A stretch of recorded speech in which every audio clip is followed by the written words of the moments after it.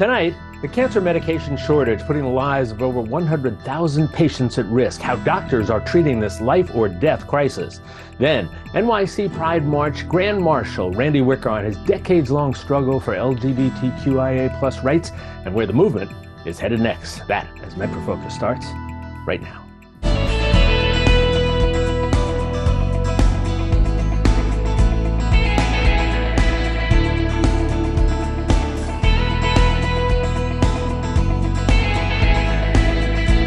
This is MetroFocus with Raphael P. Roman, Jack Ford, and Jenna Flanagan.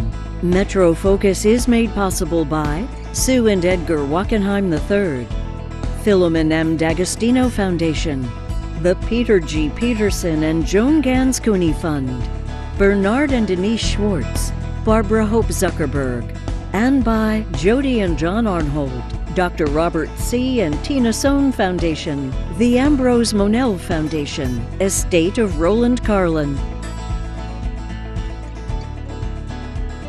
Good evening and welcome to MetroFocus. I'm Jack Ford. Drug shortages have been making medications of all kinds difficult to get. But now, vital chemotherapy drugs for cancer patients are also in short supply. And that is leaving hospitals and doctors with difficult decisions about how to treat their patients, including the possibility of delaying treatment and rationing doses in some cases. In New York, as in other states, these kinds of shortages of essential cancer drugs are taking a toll on patients and their physicians. For a look at what's behind the shortages, how doctors and their patients are coping, and what might be done to correct the problem, we turn to Dr. Amanda Nickles Fader. She is a professor of gynecology and obstetrics at Johns Hopkins Hospital and also the president-elect of the Society of Gynecologic Oncology. Doctor, welcome. Thanks so much for joining us. Thank you so much for having me, Jack. So let's start off with a couple big picture questions, and then we'll get to some more specifics here. So to set the stage for the conversation, give us a sense of just how widespread these shortages are. Absolutely. So to put things into perspective, the issue of drug shortages in the U.S. is a chronic problem that has existed for more than a decade, and specifically to prescription generic injectable drug shortages. However, what we know that drug shortages can occur for a variety of reasons, whether manufacturing or labor issues, quality control issues, inability to secure raw materials, among other things. What's particularly problematic, though, that's happening in the current era is that we're seeing an increase year after year in the number of drugs that are undergoing shortage. And in my field in oncology, for life-saving chemotherapy drugs, we're seeing that this class of agents is often in the top 5 of drugs that are in consistent shortage in the United States. And as of this week, both the FDA and the American Society of Hospital Pharmacists report that we have 15 indispensable chemotherapy drugs that are currently in shortage. We know that based on national surveys that have been conducted of oncologists and hospital systems, both from the Society of Gynecologic Oncology and the National Comprehensive Cancer Network, which is an alliance of academic cancer centers across the U.S., that this is a serious nationwide problem. With our Society of Gynecologic Oncology survey, we found that oncologists in more than 40 states and in Washington, D.C. reported shortage of at least one or more of these drugs at their institutions. And the National Comprehensive Cancer Network survey suggests that for those institutions that responded, 93% were reporting a shortage of at least one of these critical chemotherapy drugs. I suspect that for most people, this sounds completely counterintuitive. Most people, again, I suspect, and I was one of them, would think, well, if you're talking about life-saving drugs, they are going to be our priority. Those are not going to be the ones where we're going to experience shortages. So explain to us why then, given this counterintuitive nature, why then are these drugs that are so integral to saving lives, why are we seeing shortages of them? It's an excellent question, Jack. And these are among the most important medicines and the most important tools we use as oncologists to save and extend lives. And the particular drugs that are in shortage are actually used in more than 100 different standard of care treatment regimens for adults and children with many different cancers, from gynecologic cancers like I treat, uterine, cervix, ovarian, breast, lung, prostate, testicular cancers, leukemia, bladder, esophageal, the list goes on. And so it is a public healthcare crisis. And one of the reasons for that is that the most chemotherapy drugs that are in shortage are generic formulations. And generic formulations are manufactured often by very few companies. And so there's a lot of market instability right now with the manufacturing of these drugs. One of the reasons for that is that generic drugs don't bring in a lot of revenue for manufacturing companies and other facilities. And so it's difficult for these organizations to invest in production of the drugs because they don't generate much revenue for the companies. But the second reason is that there is a lot of market consolidation that has occurred, likely because of the poor revenue stream. And so you have very few companies around the world, sometimes only one or two companies, that produce the raw materials that are needed as the active ingredients in these drugs, or one or two or three, companies that are the primary manufacturers of the leading life-saving cytotoxic generic chemotherapy drugs that we use to help treat patients every day. I want to get in a couple of minutes to this question of, okay, what do we do about all this, including raising awareness? But let's focus a little bit now on some more specifics. So we're talking about these dramatic shortages. How are doctors then responding to this in terms of their day-to-day care and treatment of patients? Well, I can tell you, Jack, that this is devastating for oncologists because we live to help our patients live better, longer lives, and to not have access to some of the most important medicines we use to help patients with that is just unacceptable. And it's even more devastating for patients, of course, who this is very high stakes for them. However, there's a number of strategies that we're using on the oncology side that I can talk about. And one of the initiatives I've been involved with at the Society of Gynecologic Oncology, and that other societies included the Foundation for Women's Cancer, the American Society of Clinical Oncology, and the Gynecologic Oncology Foundation, are all working together to develop mitigation strategies. And so some of the things we're doing across the country and all oncology pharmacies right now is we're looking at opportunities to preserve the drug supply we have and get more mileage out of it for more patients. We're using special pharmacy techniques that allow us to not waste a single drop of chemotherapy and use those drugs as responsibly as possible across the most patients possible. And in order to do that, some of the things required include things like rounding the chemotherapy vials down to the nearest dose size, or using multiple vials in the treatment of multiple patients. So if you have just a few drops of chemotherapy left in one vial, instead of tossing it, you can use some of that and add it to the next vial to treat the next patient, and so on and so on. And so these are really critical strategies that oncology pharmacies and oncologists are using at this time. But we're also developing alternative drug guidelines, and we're using best available evidence from rigorous clinical trials in order to develop recommendations for oncologists so that if one or more of these critical drugs isn't available and there isn't a fantastic substitution available, we are creating new drug guidelines that will enable our physicians and healthcare providers to take care of patients in the best possible way with other standard of care drugs.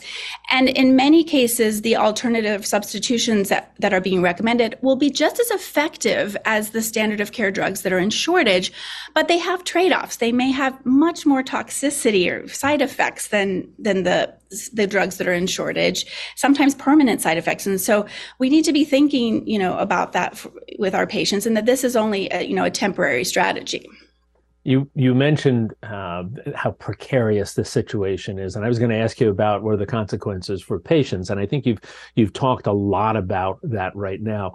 But let's talk now about consequences for physicians, and this is sort of a personal question. This is what you do. I mentioned to you beforehand that this piece came about because I was having a conversation a few days ago with my daughter, Dr. Ashley Haggerty, who's been on this program before, who had recommended that I reach out for you, and she's a gynec at Hackensack Meridian Riverview Medical Center. And she was, maybe anguish is too strong a word, but she was certainly deeply concerned about this. And I know you are too.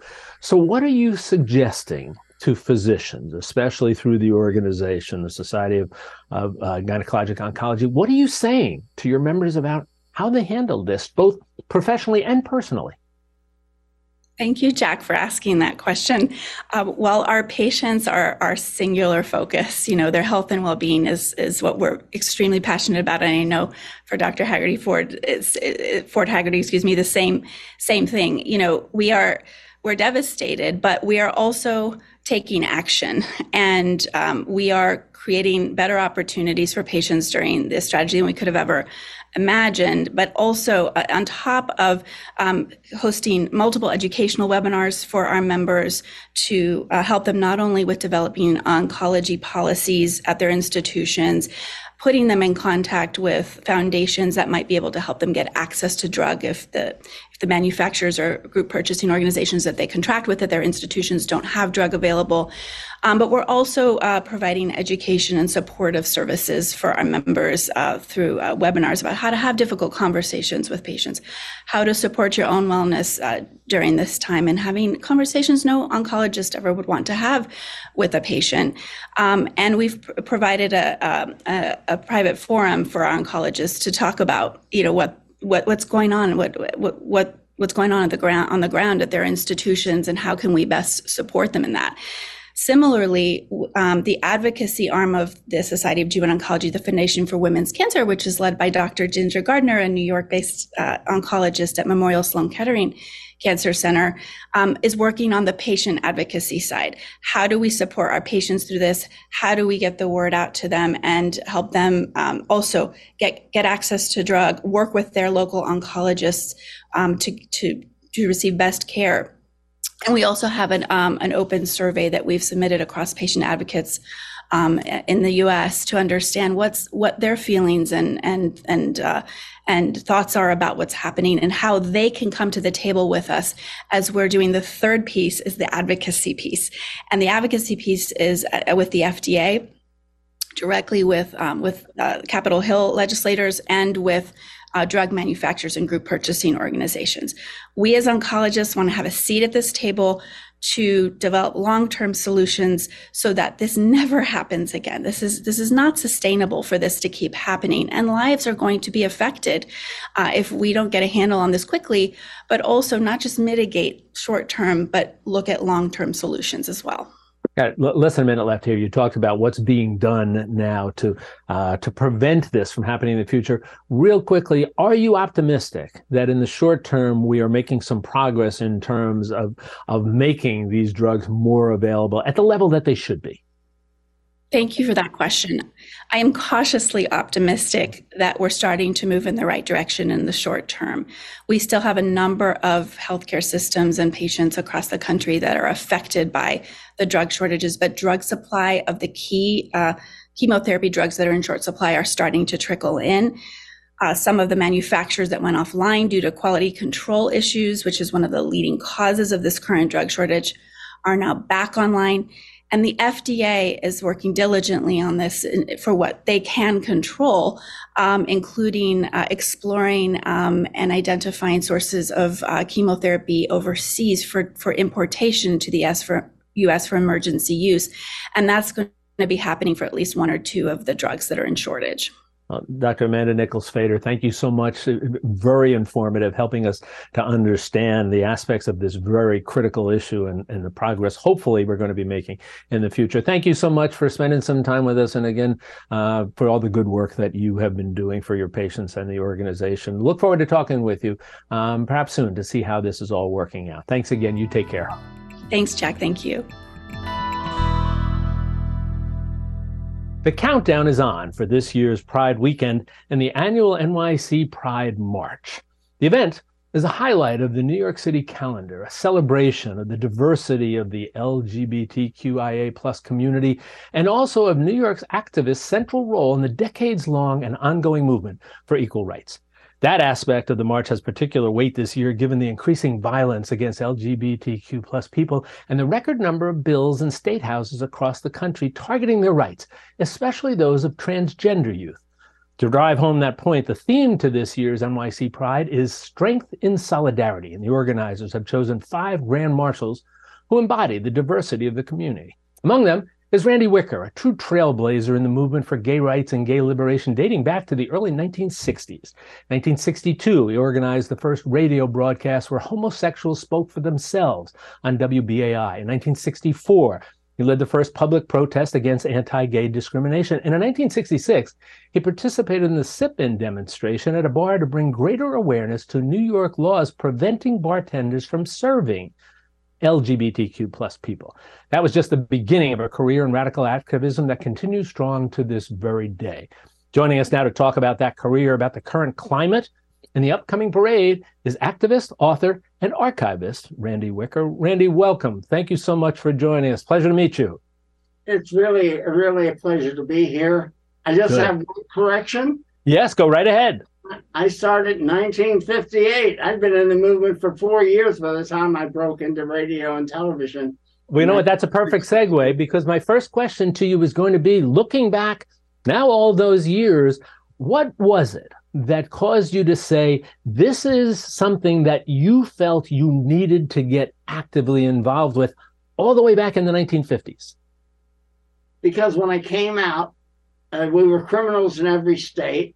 And whenever you saw, you didn't see any representation of gay people on the news, on TV or radio or anywhere, except maybe criminals, burglars, and men running to Russia who were traitors. So all homosexuals were traitors. Or Leopold and Loeb, who killed a kid for fun. So we were all thrill killers. Psychiatric profession said we were all sick. So we were by definition sick. We were sinners by almost every standard, except for possibly the Quakers. And it was just ridiculous, because when I finally found gay life, I discovered here are these bars, all these boys going to Brown, just graduated from Columbia, young people, average looking like me. We weren't screaming queens. We weren't running around in drag outfits and all that. And yet I turned on TV and you would hear people on the radio, to the extent they talked about the sickness of homosexuality. It was all about, psychiatrists are in the business of curing mental illness. And so they would be on there talking about, oh, we can help, we can save your poor kid. If he's gay, if he's a homosexual, we can straighten him out and get him on the right path with just 6 sessions. So much per session. And of course, if it didn't work, they just tell you needed 6 more sessions. There was no discussion about whether or not they were possibly curable or not. In 1962, I was so annoyed they had a panel like that on WBAI, which was a subscriber-supported, supposedly liberal station here in New York. And I went up and said, wait a minute. We homosexuals, we live the life. We're the authorities on homosexuality. You're actually facilitating fraud, putting on these psychiatrists that are claiming they can change a homosexual in so many sessions. And they were open to the idea. They said, get me a panel. Let me ask you about that. Because again, it's a dramatically different time. And I'm sure there are people who are part of the movement now who might not even know about the fact that social activity amongst gay people was criminalized in so many states. So you go to the radio people and you say, give us a chance to talk, to explain things. What was their reaction? Did you get pushback from them initially? No, they listened because they had never seen somebody, wearing a coat and tie, black suit, saying, we're authorities on our own thing. So Dick Ellman at WBAI said, well, get me a panel together and I'll come up and do an interview. So I got a panel, mainly my friends. They were all young. It was an interracial couple. There was a bisexual. My Puerto Rican friend didn't show up. But we had an hour-and-a-half discussion, and it was announced in the WBAI monthly bulletin about programs they were doing. And a week or two before the program itself, this Jack O'Brien, who was a really right-wing columnist in Journal American, came out with this article that said that they were putting perverts on the air and these sick and sad people. And one of the terms he was this 6-man or something panel. We're going to discuss homosexual life and why. And what killed me of the venom that dripped from that article I mean, I took it. It was the greatest PR piece I ever was handed, because with this attack on me, I could go to the New York Times with my suit and tie Homosexual League of New York card, hand it to a little old man.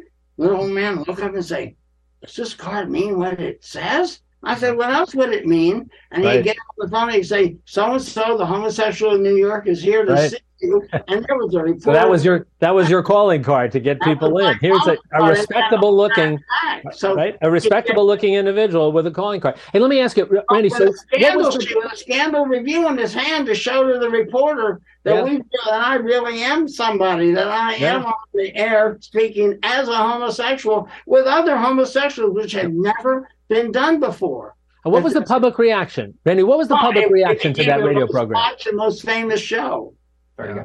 Because it became the most watched show.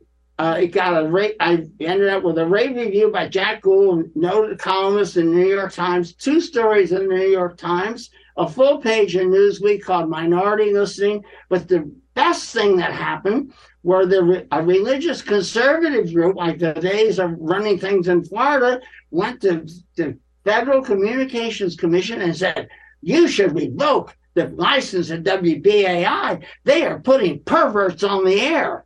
And the Federal Communications Commission issued a ruling when they tried to appeal to cancel BAI's license that said homosexuality was a legitimate subject for public discussion on the airways. And that opened the door to radio and ultimately television. And suddenly all the TV and radio stations that were afraid to even touch the subject were calling Mattachine, wanting to have a homosexual go on the air. Yeah, well, so you broke down the door in a lot of ways, not just you personally going through the door, but coming up and getting it on the air. Hey, let me ask you about another thing that I said in the introduction. And this may well be something and that people just don't understand was taking place at the time. And I mentioned you're being part of the protest at a bar that focused on rules that prevented bartenders from serving gay people. Explain that to us and how that happened. Well, I was a member of the Mattachine Society of New York, which was a conservative gay liberation group that was started by Harry Hay in Los Angeles in 1950. There's a whole 20-year history before Stonewall, 1969. And in those days, it was illegal by the bar regulations to allow homosexuals to gather on your premises or to be served drinks. So that meant that every gay bar was run by the mob. They had to pay off the police to operate.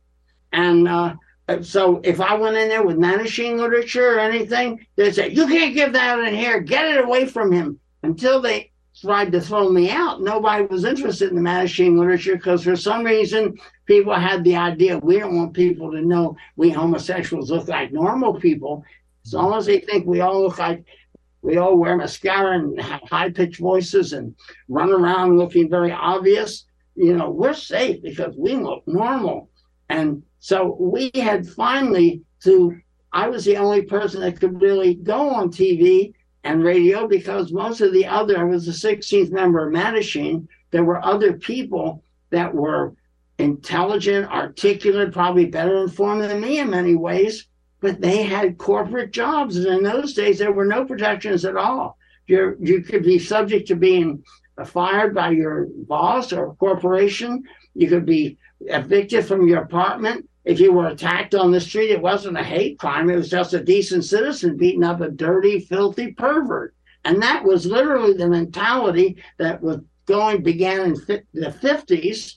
And then we slowly changed that because once we got on the air, the question went from being, what can we do to cure the sickness of homosexuality? We started bringing up studies that showed that we were not mentally ill. And the question was becoming more and more, are they sick or aren't they sick? And in theological circles, it started becoming a question of, are they sinners or aren't they sinners? Mm. And so that started to begin to open the door. But it took 65 years from when I joined. I'm a 65-year veteran at this point. I began at the age of 20, and I'm now 85.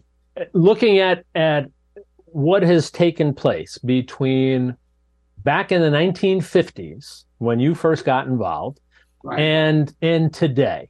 And this is the last question. We got about a minute and a half, about 2 minutes with you here for this. So when you look at what you have lived through, right? A lot of people have to look back on it historically. You've lived through it. Are you, as you sit here today, do you remain fearful about the human rights progress we've made, or are you optimistic, or maybe somewhere in between? I am optimistic because, there's always backlash. And after backlash, it ends up with more education. It's just that recovery, we have so much more to do. And you know what the real key to is? I didn't have an answer when they asked me this at another station, what about trans people, what to do? Go on the internet, because on the internet, through the internet, trans people are able to meet one another. Education, you can find more about trans people by watching their videos on YouTube. That's how trans people discover other like themselves. And that includes gay people as well in foreign countries. They don't even dream that there's a place they see videos on YouTube about gay pride events or about gay people talking about their lives, and it gives them hope. And that's the way to go forward, is to keep hope alive, because as long as you have uncensored communication and a way to spread the message of hope, love is more powerful than hate, in my opinion, and love will ultimately triumph in this debate. Well, I think, Randy Wicker, the perfect way to wrap up this conversation is to stress this notion of hope, as you have done. We talked about the fact that you have lived this history, and you're such a wonderful repository of these memories and the important aspects and important moments and what needs to be done in the future. Randy, thank you so much for spending some time with us. You take care of yourself, and we'll look forward to talking again sometime soon. Sure. Thank you so much.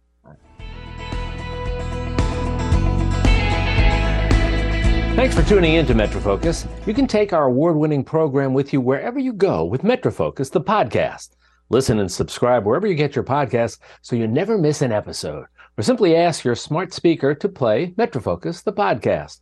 Also available at metrofocus.org, WLIW.org/radio, and on the NPR One app.